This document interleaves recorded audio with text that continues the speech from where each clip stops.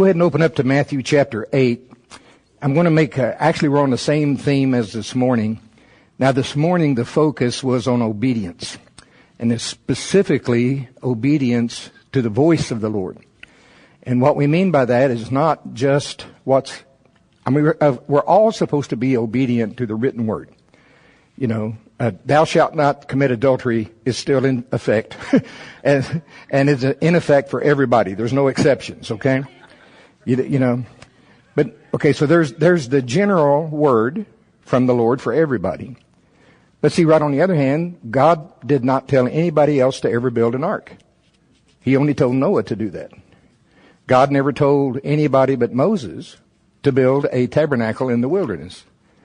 On and on and on we could go with that. So there is a general word to everybody, and there are specific words, call it personal words, to you. And we've talked about that many times. One of the most important to me is Ananias, a guy, not the one that died because he lied about his giving, the other Ananias, whom God called to go pray and lay hands on Saul. And as far as Ananias knew, Saul was still arresting and murdering Christians. But the Lord says, I want you to go lay hands on him that he receive his sight. And, you know, and I love the real relationship. Ananias goes, do you know who this man is? In today's language, who? You want me to go pray for who? This guy, he arrests and kills Christians. You know, I mean, now you talk about obedience to the voice of the Lord. And how important was it? Dear Lord, this guy, Saul of Tarsus, who became the Apostle Paul, wrote what, 2/3 of our New Testament? It is so important that we learn to obey the voice of the Lord. So that was really this morning's message. Now, starting with the same passage, and I mentioned it in this morning's message, but really the subject, because we're going into revival, we all pretty much know we got to obey the Lord. I mean, okay, that's kind of Spirit-filled 101, okay? But see, the real subject right now, and okay, let me back up. I got to take 3 steps back.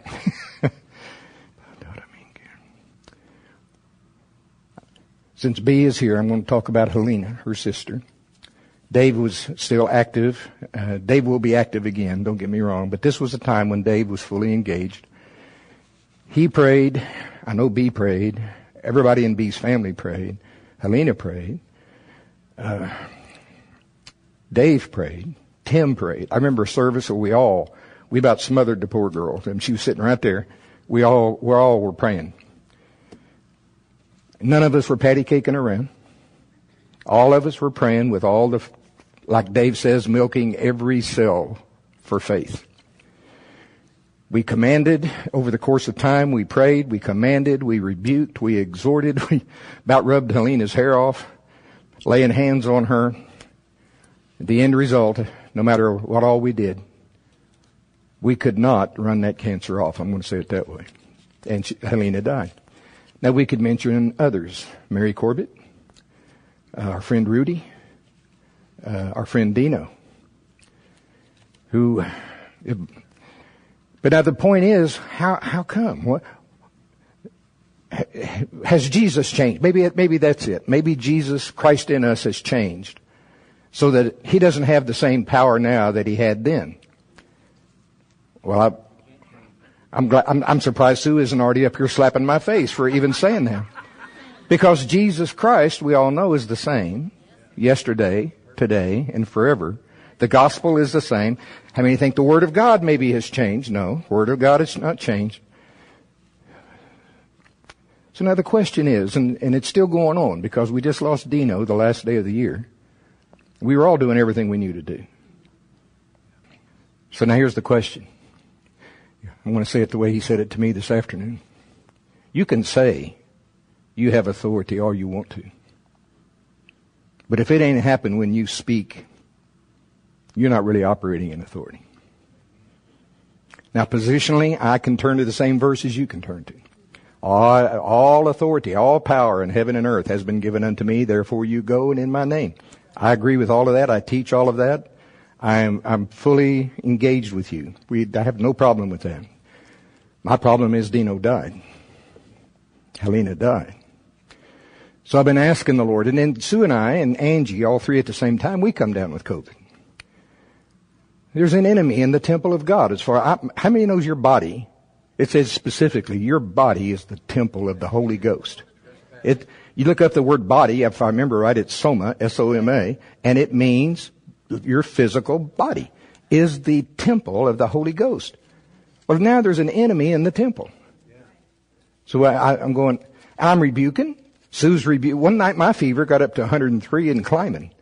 And Sue got alarmed. She's rebuking everything in the house, up and down the street.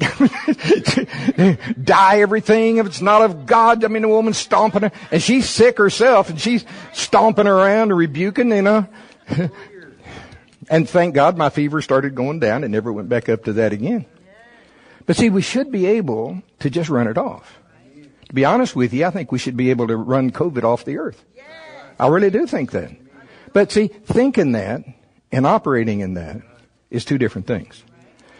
So, I've been asked, I had plenty of time to think about it, pray about it. I couldn't run the enemy out of my own temple, much less hers, much less Dino's. God, what is wrong? And what he brought me to was Matthew chapter 8, starting in verse 5. Now this morning we emphasized obeying the voice of the Lord. Tonight, I think the emphasis is the foundation of authority. See? Now, Jesus has delegated his authority. There's no doubt about that. We got a lot of verses on that. Okay? Anyway, Matthew chapter 8, starting in verse 5. And you got to remember, now this is looking at authority, and Jesus, right here he says, I have not found this kind of faith anywhere else. Yeah, Matthew 8, we're going to start in verse 5. I have not found this level of faith anywhere else in Israel. And what's amazing, the guy he's talking about is not even a Jew. He's a Roman. He's a Roman centurion. He's not just a soldier. He has been promoted because of his obedience. We'll get to that in a minute. So he is a Roman centurion, meaning he has 100 men under him. Okay, now, so let's read it first. How many knows it's good to read the Word of God in the house of God? So Matthew 8, verse 5. And when Jesus was entered into Capernaum, there came unto him a centurion, beseeching him and saying, Lord, my servant lieth at home sick of the palsy, grievously tormented. And Jesus saith unto him, well, I will come and heal him. The centurion answered and said, Lord, I am not worthy that thou shouldest come under my roof. Now stop for a minute. Every time I teach this, because I was raised in a doctrine that said we're also unworthy. And that's not at all what the man means. He is a Gentile. And during that dispensation, it was unlawful for a Jew to go under the house, under the roof of a Gentile. That's all he's saying. So he's being very courteous to the Lord. You don't need to come under my roof. Okay? Now notice. But speak the word only, and my servant shall be healed. Now that word therefore means he ain't done talking yet. Why do you say that, Mr. Centurion? How are you so sure that if Jesus speaks, your servant will be healed? Well, there's a for. And it's the reason why. For I am a man under authority, having soldiers under me, and I say to this man, go, and he goes. And to another, come, and he cometh. And to my servant, do this, and he doeth it. Now when Jesus heard it, he marveled, and said to them that followed, verily I say unto you, I have not found so great faith, no, not in Israel. Skipping down to verse 13, Jesus said to the centurion, go thy way, and as thou hast believed, so be it done unto thee. And his servant was healed in the selfsame hour. Now, Dino should have been healed in the selfsame hour when we prayed. Mary Corbett should have been healed in the selfsame hour. Helena, her sister, should have been healed. Sue and I and Angie should have spoken the word, come right out of it. Now, what's wrong? Okay. The centurion was a man under authority. What does that mean? He was completely yielded to the will of Rome. When orders came down from his superiors, he did not question the order. His own will, his own personal will, was not involved at all. Now get this sentence. The centurion lived for Rome. You got that? The centurion lived for Rome. His job was to hear and obey. His own personal will had nothing to do with it. Now, he was a man under authority, which made him a man of authority. You got that? Now, look at what Jesus says. Let's going over to John chapter 5. And look at verse 30. Because Jesus was completely sold out too. Jesus was completely sold out to the Father. Look what Jesus says in John 5 verse 30. I can of mine own self do nothing. As I hear, I judge. And my judgment is just. Why? Because I seek not mine own will, but the will of the Father which hath sent me. While you're close, going over to John 6, look at verse 38. For I came down from heaven, not to do mine own will, but the will of him that sent me.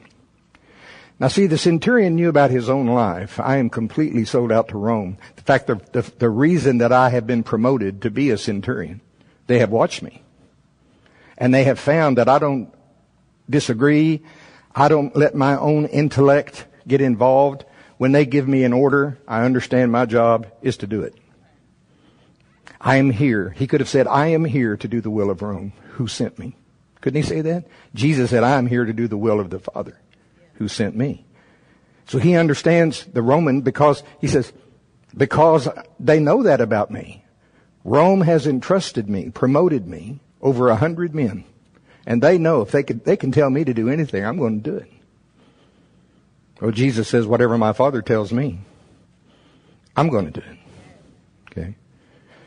Now see, we're not going to have revival without that level of selling out. And it doesn't matter to me whether you're a pulpit minister or whether you sweep the floors, answer the phones, raising 4 kids.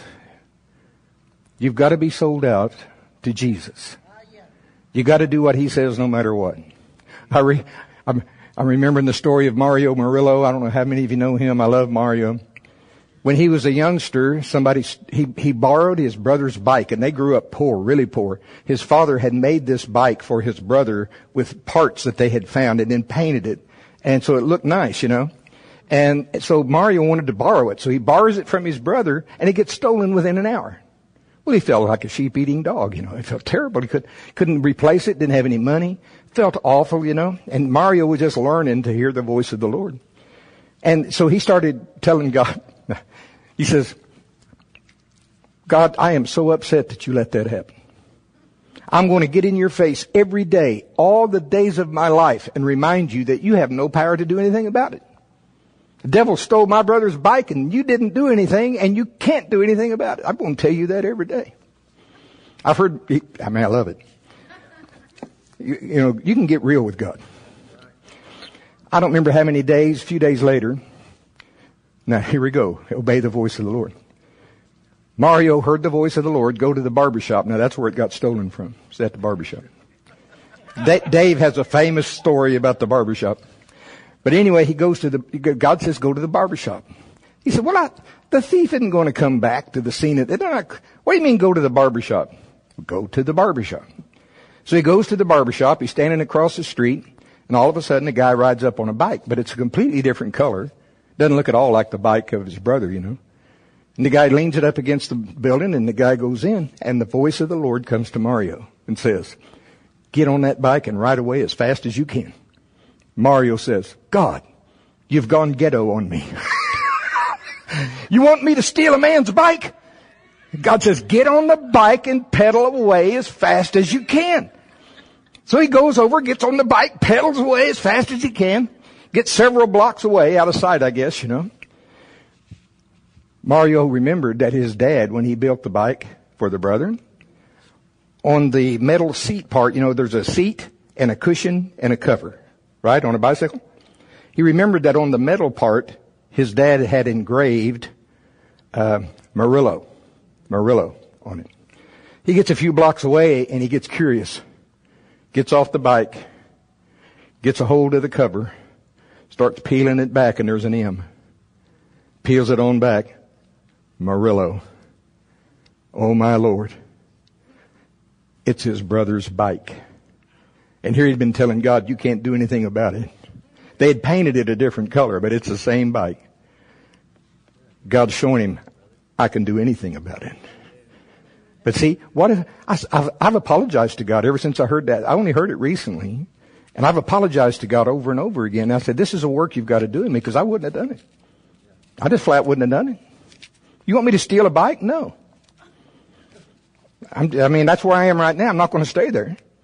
Now, I've heard and obeyed the Lord a lot of times. I've heard and disobeyed the Lord a lot of times. But I said, you're going to have to do a greater work in me somehow. Because I don't think I would have obeyed that. Okay. Well, and that's part of the problem. Now, here, see, I would have let my intellect, my thinking, override the voice of the Lord. Okay? Now, this is where the church is. Even the ministers, okay, the subject is authority. Why doesn't it happen when we speak? Now, this morning's message again, he had me read the verse from 2 Peter. Give me a second. It's on here somewhere. About we have been made kings. No, a royal priesthood. That's the verse. He has made us a royal priesthood. I'm sorry, you guys. I know. Here it is. 1 Peter chapter 2, verse 9. You are a chosen generation. Now get this. A royal priesthood. If you look up the word royal and the Greek word, it means kingly. So this is a kingly priesthood. It is the anointing of a king and a priest combined together. See, during the dispensation of the law, there was nothing like that. There was a king and there was a priest. They were separate things. They had separate things they were allowed to do, and you could get in trouble if a king started taking over. In fact, Saul got in trouble for taking over some of the priestly things when he wasn't supposed to. Well, where do we find a kingly priesthood, a royal priesthood? Is there a type and shadow in the Old Testament? Absolutely. It's Melchizedek. You can look this up now or later, but Genesis 14:18 says, Melchizedek, king of Salem. Got that? Melchizedek, by the way, Salem became Jerusalem. Melchizedek, king of Salem, brought forth bread and wine, and he was the priest of the Most High God. Now what does Hebrews say about our Lord? Thou art a priest forever, after the order of Melchizedek. And it talks about the power of an endless life. But see, he has made us kings and priests after the same order of Melchizedek. And by the way, you have the power of an endless life.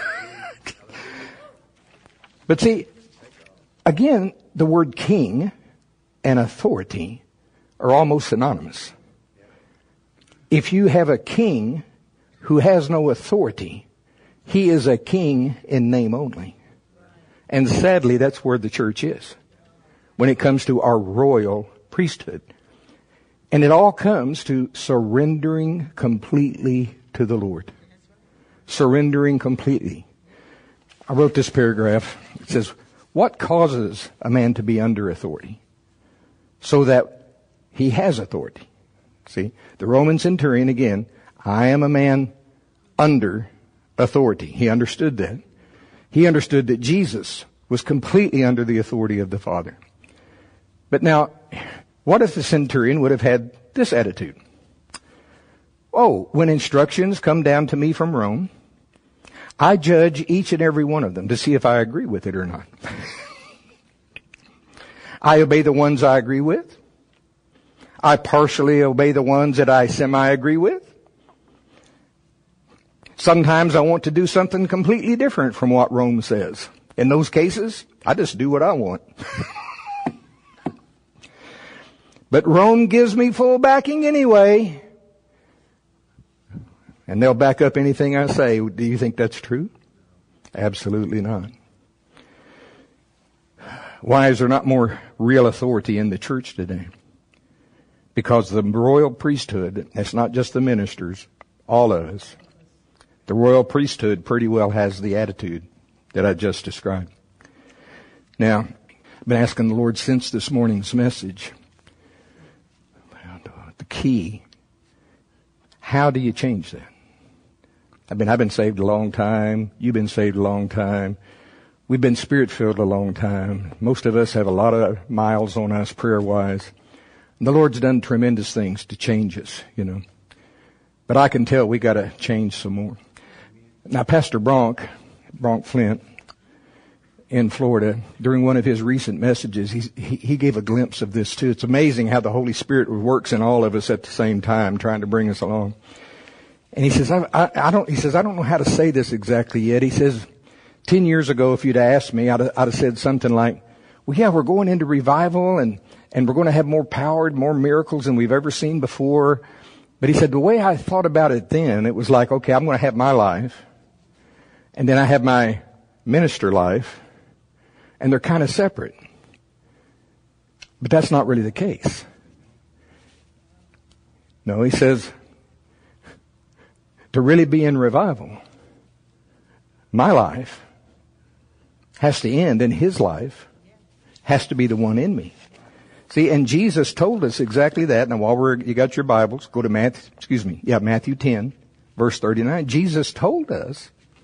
Trouble is, we just haven't believed it. Yes, sir.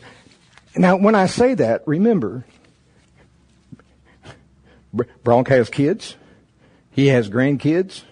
Now I think he's got some great grandkids. He's not only a pastor, he's a father. He's a grandfather. There's soccer games to go to. Think about the Roman centurion. He was probably married. We can't prove it one way, but let's just say he could have been. He could be married. He could have had children. They had extracurricular activities after school. But see, and he was allowed to have a family and all of that, but never was he not a Roman centurion. And if you got an order from Rome right in the middle of the soccer game, you understand what I'm saying? Okay, Rome comes, you gotta do what Rome says. Well, that's the way it is with us, right in the middle of your soccer game. Right in the middle of your pork chop at Charleston's. Halfway through the pork chop. God says, I need you to go give $100 to so-and-so. Sorry, I gotta go. I'm taking the pork chop with me.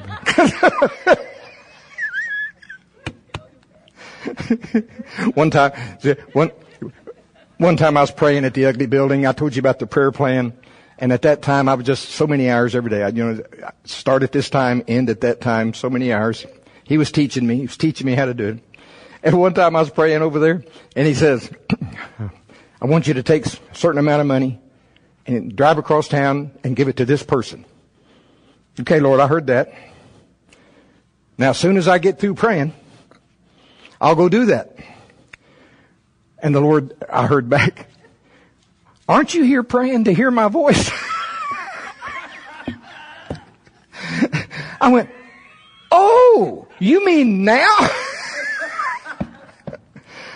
Isn't it great that He loves us and trains us and grows us up, I told him about Sue's example this morning. I probably messed up the details, but the essence of it is right. She was coming out of she was down at Crystal City Shopping Center, and there was this fella, and God tells her to give him a certain amount of money. She had just was at Carl's. She had just bought some food at Carl's Coney Island. By the way, if you haven't eaten at Carl's Coney Island, you missed half your life. But it's great. But anyway, she's coming out, and God says, give him your food. What did he say? She says, should I give him my food, Father? And he was not doing it. He was just walking on the sidewalk. He was Okay. Come up here. I can't repeat all of this. I never give enough detail. Go ahead. He was a very large man. He was just walking towards me as I had come out of the coney place, and I had this big box of conies, and I said, Lord, do you want me to give him my food? I can go get some more. And he said, it was like, that was the second time he had ever done that when he told me, no. Really strong. It was like a parent would talk to a child that was getting ready to touch a hot stove or something like that. And it just took me aback. I didn't know what to do. And just then, I could see the man. He was yards away, and he started just yelling and flinging his arms and hitting with his fists in the air and acting crazy. And so I know he was demon-possessed. You could see it clearly. And the Lord didn't want me to get involved with him. Tell the other one, because I got the two incidents mixed up. I believe maybe it was here at the church. The Lord told you to give a person a certain amount of money, and you was going to give more or something. Okay. That meant everything. It taught us a lot. Just that one instance, and we were new in the Lord, and we're just learning things. And He was teaching us and training us to be givers like He wanted us to, and what the money was for when He blessed us with it. So we were sitting over there, and this family that had a lot of kids was present, and the Lord told me to give the woman, the mother, a certain amount of money. And I said, okay, Lord, but I don't know if I have that much in my purse. So I started looking right at that. Don't look away. Oh, you just. You're using my microphone. And right at that second, the lady just behind me, just within reach, handed me the money that I had made from us having a garage sale the day before. She handed it to me, and it was over the amount that He had told me to give. And I said, well, Lord, I'll just give her all of this. And He said, no, that would be adding to my word. There you go. And boy, did that teach us a lesson then, because over the years, not only hearing who to give to and who and what amount is so important. You never add to His word. You don't take away from it. You say, I'll just give them blah, blah, blah. But anyway, it meant everything to us as our training just continued, and lots of other things would happen a little bit at a time. We understood that it was the Lord's money, and we gave according to His instructions, and that was it. Amen. We didn't have that understanding before, see. Amen. Good job. As Lily would say when she was little, good job. Hallelujah. I've only got a few more minutes here now. See, He'll train us starting in the little things. Lolita told us she could keep you here for days. The miracles and the things. She has become, can I say, expert at hearing His voice and obeying, even when it seems ridiculous. The Lord's given her cars that way. The Lord's, all kinds of things have happened that way. She's been healed of, what'd you call that? What that woman said. There was a tumor, a 16-cylinder tumor that she had. The Lord supernaturally healed her, but she had to follow the Lord on it. The doctor kept giving her prescriptions, and she'd put them in the glove box because the Lord was telling her what to do. She got healed, and it was a sign and a wonder to that guy, to that doctor said. But but He'll train each and every one of us, just like with us in the beginning, to follow His voice. Okay, and I want to finish with this. Now listen, the centurion came to that place of authority the same way. Rome watched him. You start off in boot camp. Everybody starts off as a private. You start off as a soldier. Well, how do you get promoted to authority? The higher ups watch you. Do you do what we say or do you not do what we say? It's no different with the Lord. See, we could go to Luke 16 right now, where Jesus said, he that's faithful in little, he's also faithful in much. Don't think he's not watching. He is too. Not just when it comes to your giving. He's watching everything. Did you obey me the last time? Did you not obey me the last time? And sometimes you fail. I'm try to be very transparent. I told you all about my fasting failure this morning. Okay. How many knows he's the God of the second chance? Third chance. I'm really glad we're not in the same covenant as Saul. We're in a different covenant, a better covenant established upon better promises that you can't break. See, really the covenant is between God and Jesus. If you're in Jesus, you get in on the covenant. But you can't break the covenant. You can't break it. See, I thank God. Okay, that's a whole other thing. Well, Father, we thank you for your word, Lord. We just appreciate you so much. Glorify you. Thank you, Father. Father, we're all in training. We may be nearly 75 like myself, but in the Spirit, Lord, we just see ourselves as children. We're trusting you to lead us. We're doing our best to obey. Please have mercy on us, Lord. Have mercy on us when we fail. But Lord, we're going to keep coming back. Thank God for the blood of the Lamb that is still on the mercy seat. And when we miss it, we can come again and again. We can come boldly to the throne of grace, that we may obtain mercy and find grace to help in our time of need. Thank you, Father. Thank you, Father.